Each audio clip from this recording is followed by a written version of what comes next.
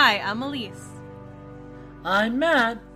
And welcome to Pod Wraiths, a Star Trek Deep Space Nine podcast. If this is your first time joining us, we're two friends watching Star Trek Deep Space Nine and sharing both our deep and irreverent thoughts on our favorite Star Trek series. This week, we're talking about Season 1, Episode 11, The Nagus, teleplay by Ira Stephen Bear and directed by David Livingston. This episode originally aired on March 21st, 1993. This week on Deep Space Nine, with the sudden death of Grand Nagus Zek, Quark becomes the new leader of the Ferengi Alliance, but he also becomes a target for murder. Murder, she wrote! Oh my goodness! So, Elise, what did you think of Season 1, Episode 11, The Nagus? It's bad to return money that you know is someone else's. Friends, we have our first Ferengi episode. I loved it. It's very stupid, and it was here for all of it. So what you're saying is our exploration of Ferengi culture commences? Yes. Commerces? Commerces. Commerces? Yes. The free market, the marketplace of Ferengi ideals has begun. Yes. It was great. There was comedy, there was mystery, there was a little bit of a PSA. Overall, very enjoyable. For me. Yeah, like I didn't not enjoy the episode. I think that there are, I guess, like slight spoilers if any of our listeners are new listeners or newcomers to Deep Space Nine. I think there are better Ferengi episodes that are to come in the future, but I really liked the B plot in this episode, which was the non-Ferengi plot. And, like, I didn't not enjoy the A plot and all the Ferengi stuff, but, like, I don't know. I feel like, for me, on a rewatch, knowing, like, what's to come and knowing what this is laying, like, the ground kind of for, it was just, like, it was just okay. I don't know. That's I didn't fair. hate the episode, but I didn't love it either. That's fair. I did have a couple of questions about this episode. Like, does Miles fill in? Please. Does Miles fill in for Keiko whenever she's not there to teach, or is this specifically like an engineering lesson? Are there other people that are filling in when Miles is on duty? Do they have teachers training? Like, I need answers to these questions. Yeah, these are really important questions, and listeners will remember these are questions that we raised when Keiko was like, "Yo, I want to open a school." Is that how she phrased it? Yo, I want to open a school. Anyway. I believe so. I believe that's a direct quote, and if it's not, no, of course it's not a direct quote. That's my takeaway. I'm paraphrasing, dear listeners. But yeah, no, those are all really valid questions, and I don't know. I guess if, like, we think of Deep Space Nine as this kind of, like, Western frontier town, which is kind of the concept that we've talked about, and Keiko, like, is the teacher in the one-room schoolhouse.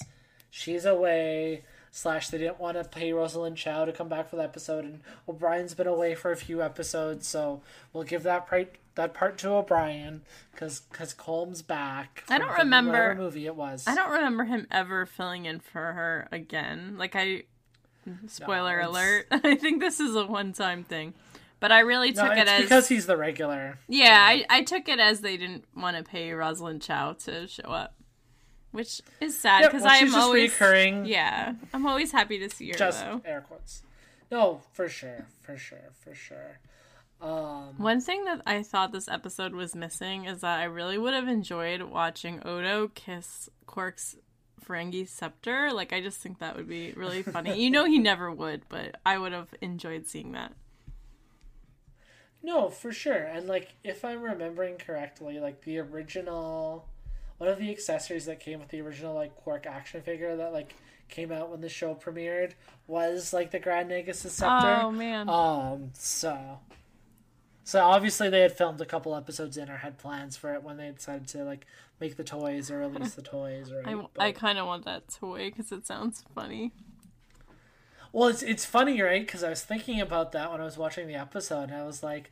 I bet you, because, like, I know you have your Dax action figure, yes, from the same line. I'm like, oh, she probably wants a Quark one. And then when we hit Slight spoilers. Skip ahead 30 seconds. When we hit season 4, she needs a Worf figure to like go with her Judson. Well, I have a Worf Funko, but that one's more from TNG. I think. Oh, there you go. Yeah, because he has the short bob hair. Oh, okay. The Dorothy Hamill sort of like deal, right? That was not my favorite. The Anton Sugar hair. So, fun fact that I found when I was kind of browsing on Memory Alpha earlier, David Livingston, who is an accomplished Trek director, directed this episode, actually pitched the original story idea for the Nagus for this episode. And his original pitch was Quark is acting as some sort of like businessman with a B plot of Jake teaching Nog how to read. And the producers really liked the B story idea, but disliked Livingston's potential A story. So the writers' room came together, they had a story meeting, and Michael Piller, who was the co-creator and the showrunner at this time, came up with the idea of doing The Godfather, and Ira Steven Behr was assigned with the script. Livingston's only contribution to like the Godfather part of the story of the A plot was the name Zek. And this is an Ira Steven Behr quote. David Livingston pitched me on the idea of a meeting of criminal minds of the galaxy, similar to the Godfather. I said to him, maybe we should do a Ferengi episode. So the idea evolved into the Nagus. I looked through the thesaurus for a good expression for leaders and found Negus, Negus, an Indian word, which I'm sure I'm pronouncing incorrectly, which I changed to Nagus, and Grand Nagus Zek, leader of the Ferengi Empire, was born.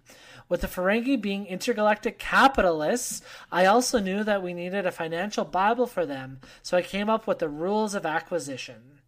I love the rules of acquisition. They're like one of my favorite Trek lore things. Like, I just love that it exists. I think you could, at least in the past, buy a book with them listed, and they're just like, every time there's a new one, it's just like a random number, and it just makes me laugh a lot.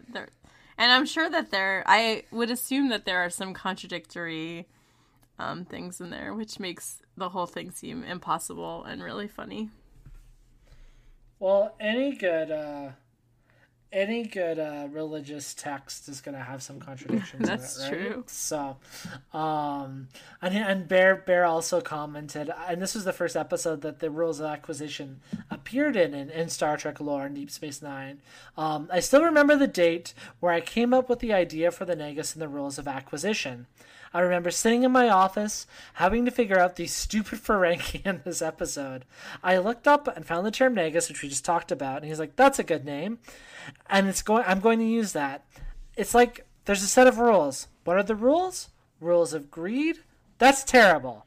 I just was going through different words. Rules of acquisition? Of course! That's it! And the 2 rules of acquisition that are mentioned in this episode is, once you have their money, never give it back. And the 6th rule of acquisition, never let family stand in the way of opportunity.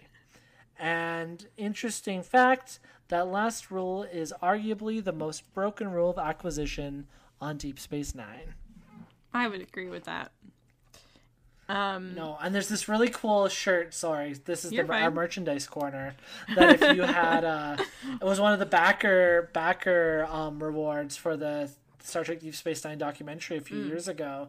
It's all the rules of acquisition from the show written out, but then they pan out and it's Quark's face. Oh my god, that's so cool. I should wear it when we record sometimes. Yes, I should take a picture and show it to you. I would love to see it. Maybe we'll throw that up on Twitter also. That would be really great. One other thing I thought was really funny about this episode. I know we're really at the beginning of the show, so you might not, someone who's watching it for the first time may not think this is a big deal or not, but we have our recurring character Morn laughing with Quark at the beginning of the episode, but Morn famously doesn't talk ever, and this was actually the only scene in the entire series where he opened his mouth, and so I thought that was really funny. Never happens again. That's why it threw me for a loop when it happened. I was really thrown up by that too, and I was like, okay, that's weird, and then when I looked it up, I was like, oh, okay, so this is the one and only time. But I really, at the time, I was like, I don't think I ever saw him, like, have an emotion, let alone a laugh. Yeah. And of course, Lorne being a riff off of Norm from Cheers, right? Oh, yes. So, He's always at Quark's bar. Sometimes you wanna go, or even Quark knows your name. Except for when they're having private Ferengi business and he's not allowed in. Except for it's the meaning of the five families. He's shooed away like he's like a stray animal. He was like, shoo, shoo. I was like, Lorne's a person. All right, well, let's dive into, again, this is kind of episode, like, had kind of one of the first episodes that kind of had that classic Star Trek structure where we had, like, an A plot and a B plot. I was so happy. It took 11 episodes for us to actually get an episode that fit really nicely into the format that we planned for the show. Yes. Yay! So let's start with the B plot, which is all the Ben Sisko, Jake Sisko, and Nog stuff. So, Elise, what were your thoughts on the B plot of the episode? At the beginning, I felt so sad for Sisko because he was planning this 3-day trip with Jake, and Jake's like, do I have to? And I'm like, first of all, if my parents had been planning a vacation, they would have been like, yes, you have to, of course. They probably already put money towards it, although obviously it's Starfleet, and I doubt that they had to pay any money. But, yeah, my parents would just be like, you're going. But I just felt really, I felt, like, really sad for Sisko. And I was like, I'm really getting old. Because, like, Sisko was 45, or Avery Brooks, rather, was 45 when this came out. And that's only, like, 6 years older than me. So I was like, I could very easily have a child that's Jake's age. And, yeah, it's funny. Yeah. Time. What is that? We're getting old. Not that 45 is old, but right. You know what I mean? It's just funny. Yeah, it's just funny. I also really enjoyed the physical humor of the opening scene where Jake's like getting ready for school and they're having this conversation because Jake is supposed to be listening to his dad talking, getting his shoes on, getting his stuff for school, having something to eat, drinking an orange juice, and like just trying to not drop things. And I felt like that felt like a real moment. Like I remember getting ready for school and like making sure I had all my stuff, and like it just felt like the way he was just like computer orange juice like in the middle of the scene. It just felt really natural to how someone would actually have acted in that scenario. So I felt totally that was really natural, and I really liked that. What did you think about Miles getting himself involved in the Jake-Benjamin relationship? So, I had feelings.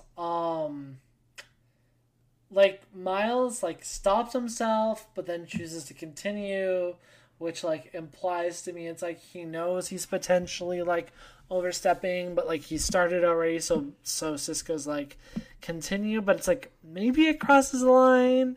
Maybe, and it's like, in another life, when I was working on one of my degrees, which was an ed degree, I mean, I was doing student teaching, and I've been in parent-teacher interviews, and, like, that dialogue is, like, super important and, like, super, like, crucial, and so it's, like, you know, talking about, like, performance, but if it's not affecting Jake's outcomes at school or his performance, and it's, like,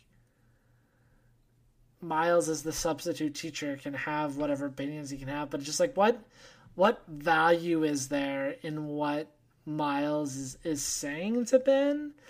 And it's like, also Miles isn't the teacher, he is like the sub. So like I don't know, I have mixed feelings. Like I get where it fits dramatically and like I'll allow it, but like it's like, I don't know if that's really Miles's place. But... Yeah. I kind of felt like if he really insisted on needing to talk about it, he maybe should have talked to Keiko about it first, because she's the teacher, and right. I'm sure that they have communication somehow, even though they're on different planets or whatever right now. Well, he's on Deep Space Nine. She's still, I guess, away for her mother's birthday, and Miles had to come back to work 100th birthday. Yeah. And so, yeah, I felt that was kind of weird, but I really did enjoy that Benjamin was like, but I trust him. And Yeah.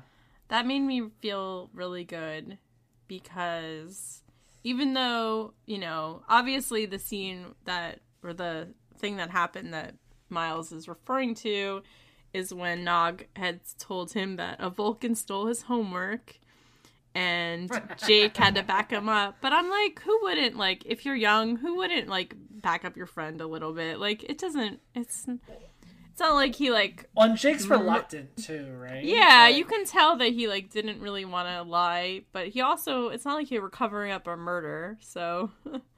That's not the murder. They weren't involved with the murder plot for plot A. But yeah, I just felt like it was kind of... I don't want to use the term white lie because, you know, it wasn't like, oh, do I look nice in this outfit? Yes, which, like, isn't the best lie either. But it's not like you weren't doing it for someone else's benefit. And so it wasn't, like, good, but also it was not that, like, kids make shit up. It just happens. I don't think it's the end of the world. Totally. And I... Sorry, go ahead. No, you're fine. Go. No, I was going to say, and I think the thing, too, is, like, in part of that kind of, like, dialogue and kind of, like, professional trading and aptitude and, like, investigations or whatever of, like, the teachers, it's like, if Nog isn't getting his homework done and isn't, like, achieving and making the outcomes of, like, whatever curriculum that they're learning, it's like there are reasons that aren't just Nog's fault that's going on in terms of what his expectations are at home and still working in the bar and like different things like that. So it's like you would hope that like Keiko as the full-time teacher or whomever like the subs are would be kind of like aware of that and would be able to kind of like do some kind of like either adaptation or accommodation in terms of what the educational outcomes are or expectations for Nog in the curriculum, or even talking to Rom as Nog's father about kind of that different priority setting and things like that to be able to help Nog kind of like achieve it, because it's like Nog is still as Ferengi and is still expected to work and like help on the family business, and then like, you know, yeah, he's going to school, but like, so there are all these things that like add complexity to like Nog's not just quote unquote being a problem child and not getting his homework done. It's like there's a lot going on there, I guess is all I'm saying. Yeah. It's clear to all of us now that he probably needs private tutoring to learn how to read. Like you can't do your homework if you can't read. So 100%. That's something that the teachers should be, and the parents obviously should be like working on. It's not just like on Jake who like, you know, agreed with his friend's lie. I thought it was really funny, and I don't want to get too far into this because it's related to a later episode, but when Benjamin is like to Miles, like Molly's like 3 or something, like wait till she's older or wait till she's 14, because there's an episode later where stuff happens with Molly where like I feel like Miles and Keiko would benefit from Ben's perspective right now, in that you can't control everything with your child. Yeah, and like what does Cisco say? That it's like if he forced the issue and made Jake choose between him Ben and Nog, Ben would lose. Like, you know what I mean? So, yeah, you don't. I just think ultimatums are not good, especially with a teenager. Yeah, no, for sure. I really appreciated how upset Jake was about Nog being taken out of school. Like, obviously, we see that Rom takes Nog out of school just because, like, the Nagus says so. Like, I don't even get the impression that, like, not that Rom thinks she should be out of school. It just was, like, a throwaway comment. Like, no one put thought into that. So I really appreciated, like, Jake cares so much about his friend. But I did notice that Benjamin, like, didn't really try to, at that point, was very, like, well, maybe we're just too different. Like, he wasn't giving him an ultimatum, obviously, but he was trying to, like, maybe inch Jake towards maybe not being as close with Nog, and by pointing out that they have different values. And Jake was like, well, you taught me we should always be friends with people from other cultures. And I just was like, oh, it just warmed my heart. Yeah, and it's the way that, like, Jake has then, like, internalized that lesson, and, like, Jake's sense of, like, and I think this is where, like, the B plot is so, like, strong for me, and even, like, just talking about it now, I get kind of, like goosebumps or whatever, right? Where it's, like, Jake has internalized that lesson of, like, what he's been taught, and, like, Ben and Jennifer, and for the last, like, 3-4 years or whatever it's been since the Borg attack, like, Ben, alone as a single parent, have just, like, shaped Nog's sense of morality and, like... You mean Jake's? Or, sorry, Jake's sense of morality, and have, like, taught him well, and it's, like... It's just, like, so pure and kind of, like, what... Like, I mean, neither of us are parents on this podcast, so I am, like, kind of aware of that fact, but just, like... We are children, how though. It kind... We are someone's children. Sorry. Yeah. No, and... You could cut that. And just how, like, even when they're... Oh, sorry. You're right. Oh, why don't we do cameras on this recording? No, but even when there are moments of, like, discord between parent and child, that it's like the lessons that you taught your child that, like, shape them and their sense of morality and their sense of right and wrong. Like, just because there's discord doesn't mean that they didn't learn and, like, listen to those lessons and then internalize them and, like, are acting on them based on, like, their best ability or, like, the most that they how understand. they see fit. And, like, that's like the powerful shit right there. Yeah. Yeah, please talk for a bit while I collect my thoughts further.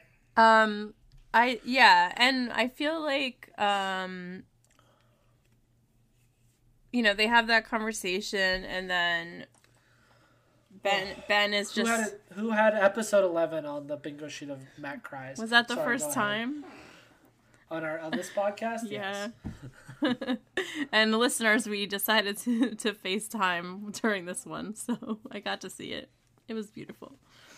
What I was gonna say is after that, Ben is like to Jake, I want you to come home for dinner right after school, because he's like thought about, I guess, what Miles had said, and he goes looking for Jake, and Jake is teaching Nog how to read, and I think that's when Benjamin sees his son and is like, oh, he's doing like I taught him, you know, to helping people and caring about people.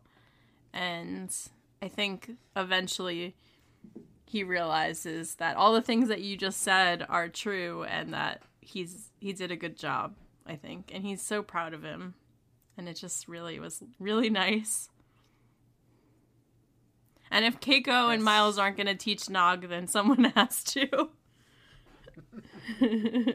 Let's talk about the Nagus storyline and all this nice Godfather Soprano shit. Let's go into that. Well, speaking of the Sopranos, actually, in the beginning, one of the first scenes of, I don't remember, it was before the theme, so it was like part of the cold open, because they kind of did, I felt like it was a longer cold open where they did like part Jake and Ben and then part Rom and Quark. Who's this Ferengi in the cloak that's showing up? And plus that. So Quark's yelling at Rom for giving the woman her money back that he found. And then he like goes on to like threaten him. And then Rom gets angry to Nog about it and threatens him in the exact same, like he uses the same words. I forget what they were actually. But it's like, might have been the airlock thing. Like, I'm gonna put you in the airlock. And that's one of my favorite comedic devices on television. I love when characters repeat something that another character said to them, like it was their idea. And it's something that happens on The Sopranos, and I think on Mad Men too, like a lot, but it happens on The Sopranos more, where like Tony's therapist will tell him something, and then he uses it in a different situation to like tell someone else and like acts like it's his own idea. And I just like lost my shit laughing at that, because it just makes me laugh so much when people are like, because everyone does that. You hear something, it sounds good, and then you say it to someone else and you sound smart. Yeah, totally. I just find it so funny. Well, and that's almost even like what we were just talking about, what Jake did to his dad, with like internalizing that lesson, and like that device is used differently, but like, yeah, totally. You know, kind of using someone else's words. Yeah, Dad, you told me to do this. Yeah, totally the same. Yeah. Except that time it just wasn't played for comedy. This time it was. Yeah. No, totally. What did you think of the Grand Nagus' hooded entrance? It was just it was like so dramatic, and like they were definitely like, you're right that they were playing it with comedy and like kind of like the reveal or whatever, but it was like, oh, who's this sinister person in the cloak? And even like the music was like a little bit more sinister, and like at the time of this recording, we just released our episode on the episode Dax, which is fresh in my mind because I just edited the podcast. But like we talked about how the villain in that episode appears, and he's cloaked in shadows, and it's very dramatic and very coded that he's the villain. So having just edited that episode and then watched this one, it's like, oh, they're trying to do that same thing, but it's like a bit of a like reveal where it's like this powerful character, but it's also played by Wallace Shawn, so innately he's going to have this comedic element to him and everything else, right? Wallace Shawn is great. Watching it kind of reminded me of like that last episode of The Mandalorian with Luke Skywalker, like coming in all cloaked. Although he was obviously alone, he didn't have his attendant. That Wallace Shawn is like short, but they also make the Ferengi like seem shorter, I'm sure, and then his attendant was so tall, and it just was so funny to see them standing next to each other. And just Wallace Shawn is so perfectly cast for this role, and if it's your first time watching, he comes back. We get to see him a few times, and it's almost always a lot of fun. There are some, not because of Wallace Shawn, but there are some Ferengi episodes that don't hold up at all, but in general it's always a fun time when he's on. I was cracking up that the attendant, I don't know what I don't know, it was like his manservant or something, we'll call him his valet, was Mehadu or whatever. Yeah, he was like also his food taster. That was funny. I just think it's funny when shows have like food tasters, but like in like just like someone's, but like honestly it was kind of warranted because everyone was trying to kill him. Well, you know, when you're on top, you gotta sit with your back against the wall. Yeah, and like you never, like when you're the boss, you like all the capos, they're like coming for you, right? So yeah, rival families and a whole different business. Sit with your back against the wall. What was Zek's? Because you know, Luca Brasi sleeps with the fishes. What's that? Go ahead. What was Zek's kid's name? I couldn't remember. It started with like a K or a G or something. I don't know. Anyway, Cracks or something. When Zek is complimenting Quark for opening a bar next to a stable wormhole, and the kid is like, he didn't even know that the wormhole existed. I was like sent. Like, that was just so funny. I just got, that's what makes him a genius. Yeah. Cracks. K-R-A-X. All right, I was close. Yeah, this it just was so ridiculous and so silly, and I really loved it.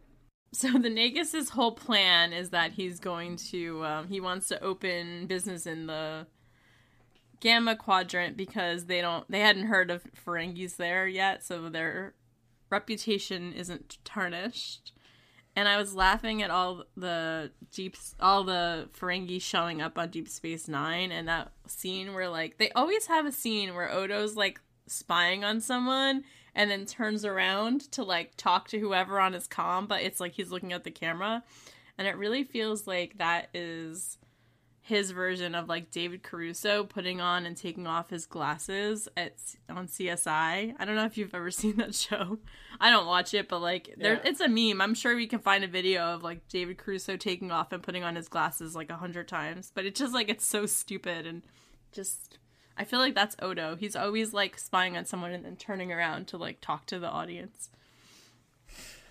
Well, and, like, it was a fun scene, and, like, Kira says some racist shit where it's like, all the Ferengi are showing up, let's lock the silverware. Yeah, that was not cool. And Sisko's like, I know our local fascist Odo is already on it. He's like, why, yes, Captain, I am racially profiling all of the Ferengi that show up. So it's like, it's played for laughs, and it is fun, but it's like, what if I'm just a Ferengi that was coming to visit my cousin? Like, come on. It's like when my girl Devana Tendi shows up on Lower Decks and everyone's like looking at her because she's Orion and she's like, I know most of us are pirates, but I'm not.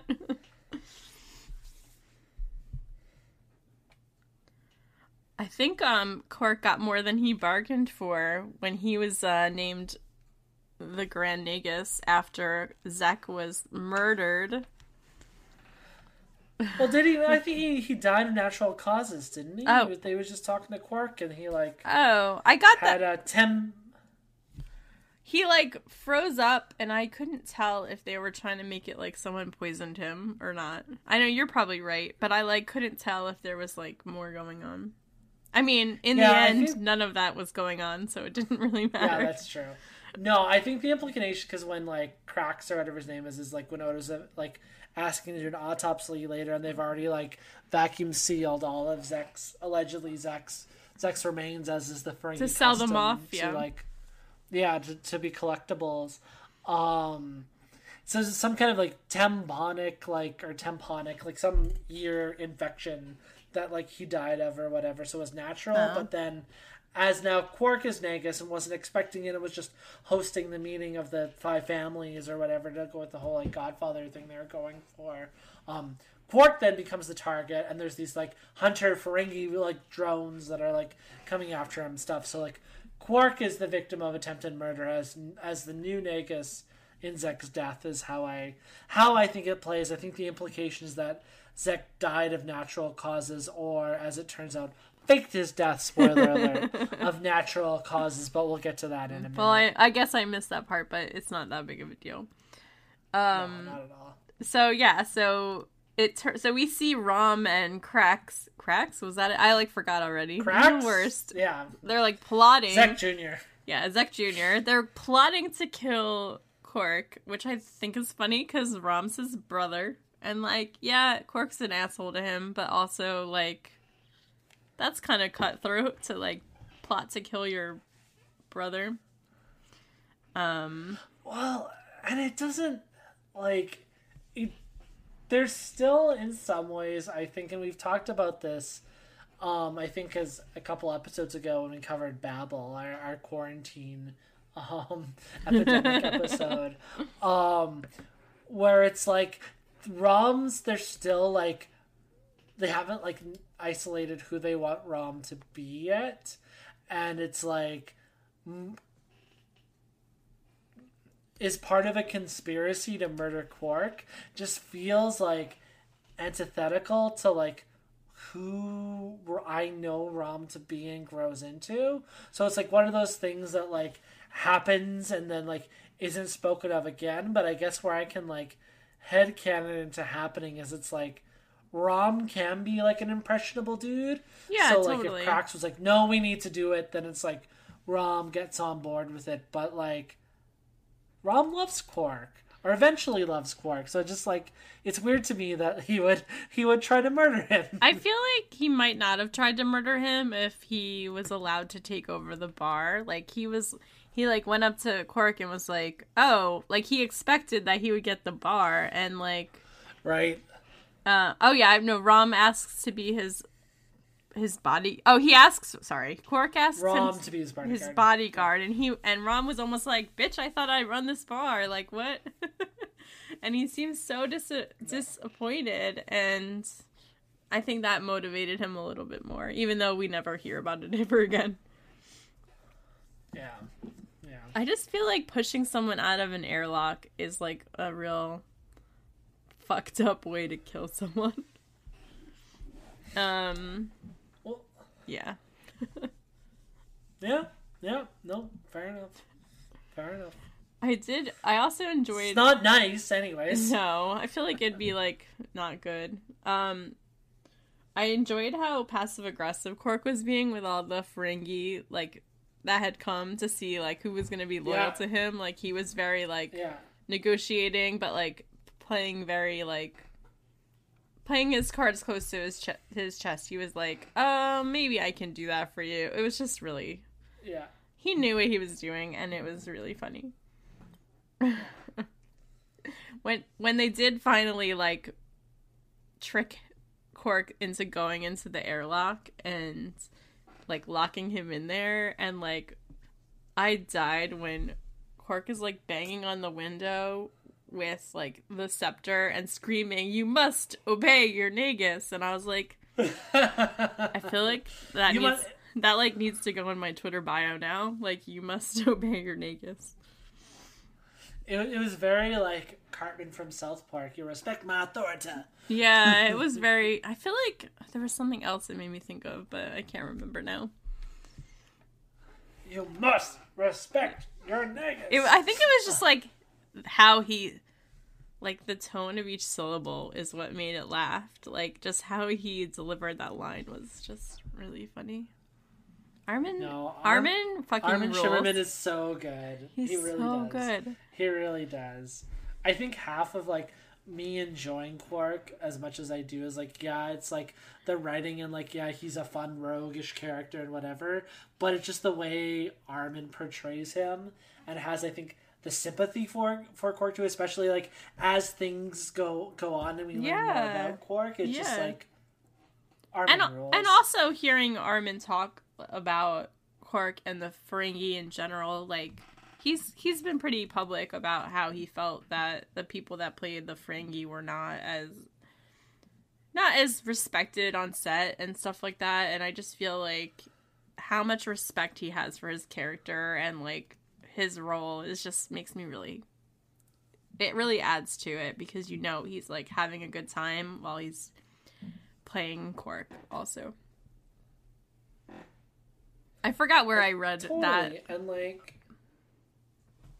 Totally. And, like, I'm sure he's probably talked about it at conventions and stuff before, but, like, I remembered from What We Left Behind, the Deep Space Nine documentary that I mentioned earlier where I got my Quark shirt for backing. But, like, I don't remember how early they started this, but, like, definitely, like, the Ferengi episodes, like you talked about, at least, they become a thing, and then they get this, like, kind of core cast of, like, Ferengi players. And, like, Armin and his wife, Kitty Swank, who appears a couple of guest roles on the series, they'd host the Ferengi actors, I think it was on Sunday nights, he said, for dinner, and they do, like, the readings and do all this prep for, like, the Ferengi scenes, and, like, kind of, like, created this, like, for lack of a better word, family of, like, these, like, Ferengi episodes, and, like, kind of cultivated that, like, the intentionality there, and just, it's pretty cool. It's pretty cool stuff. Who did his wife play? So she's played a couple different roles. I know she was like a Bajoran arbiter or a Bajoran in one of the episodes, and she might have played a Vorta once too. But we'll get there when we get there. We'll clock it once. Yeah, I was more asking out of just curiosity. During everything, Odo's like trying to figure out who killed Zek and finds that he's not dead. And so they come and they save, you know, Quark, and he gets out of the airlock. And the whole thing is a test that Zek wanted to see if his son was ready to take over the Ferengi Alliance, in which he has decided he is not ready, which was pretty obvious. He was, like, being silly or whatever. I really was hysterical that Quark was so impressed that his brother tried to kill him that he decided that he was going to promote. He gave him like a promotion at the bar. And I thought that was very funny. The Ferengi are very into screwing each other over. Well, what's that rule of acquisition the 2 rules of acquisition that we were introduced don't let this family episode? don't let family get I don't know the exact quote, but don't let, what was it? Never let family stand in the way of opportunity. There you go. Well, Zach definitely didn't, and he had this whole almost like and here's where the Ferengi can be kind of fun. And I know that we've talked about the idea of the Ferengi stuff being the Godfather, but it's the Godfather by way of a Shakespearean comedy with fake deaths and all these plans and machinations and whatever. I don't know, that's kind of that whole idea of kind of farce that, I think, is why I do kind of get into the Ferengi episodes. And this wasn't my favorite, and there's definitely ones I really like and ones that are low-key problematic that we'll talk about if we ever get to season 6. But yeah, I think that's some people don't like the Ferengi episodes on the whole because they think they're too farcical, but they really work for me because it's kind of, it's just, they're fun. I like them. They're fun. I like the satire of it. I like that there's, I mean, if you're watching this and thinking the Ferengi are great, then that's a problem in my mind. But I do agree with you, about they're always scheming and trying to trick each other, and it's very comedic to me also. They really work for me. I very much like satire, and this is so over the top, and that's the kind of thing. I want to know, it's definitely satire, and this definitely is.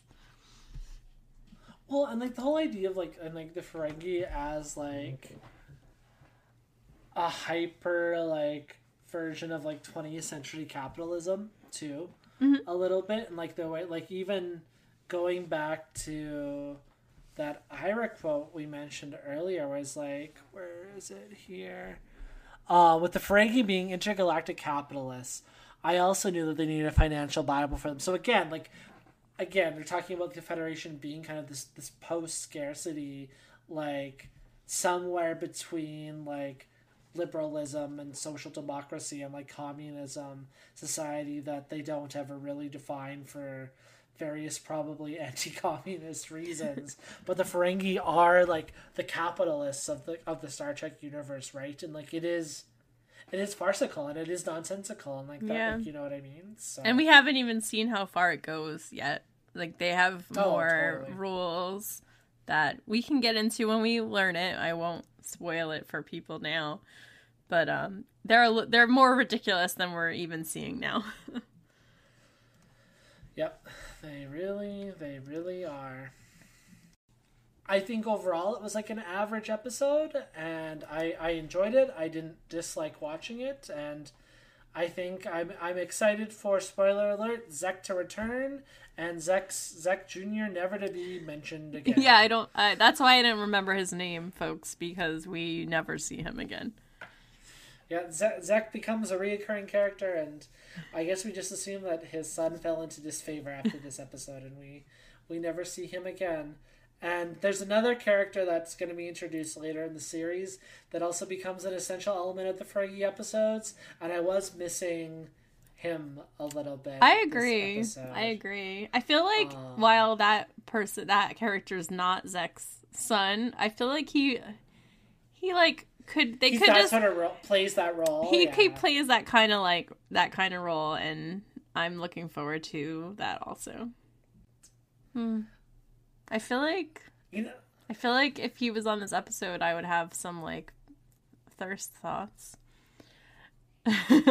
Whoa!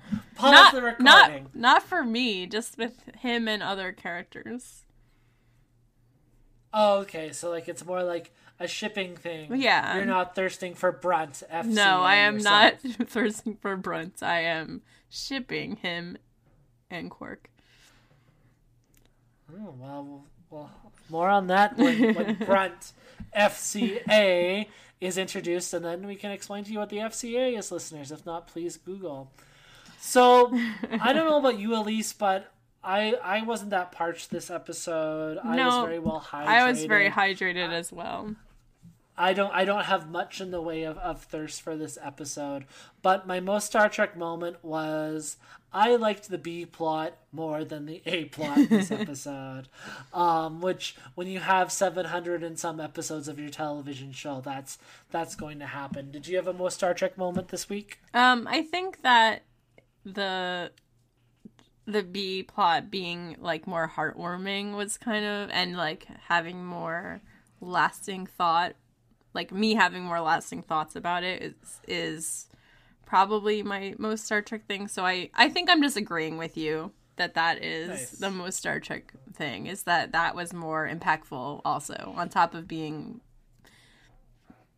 a better like story or whatever.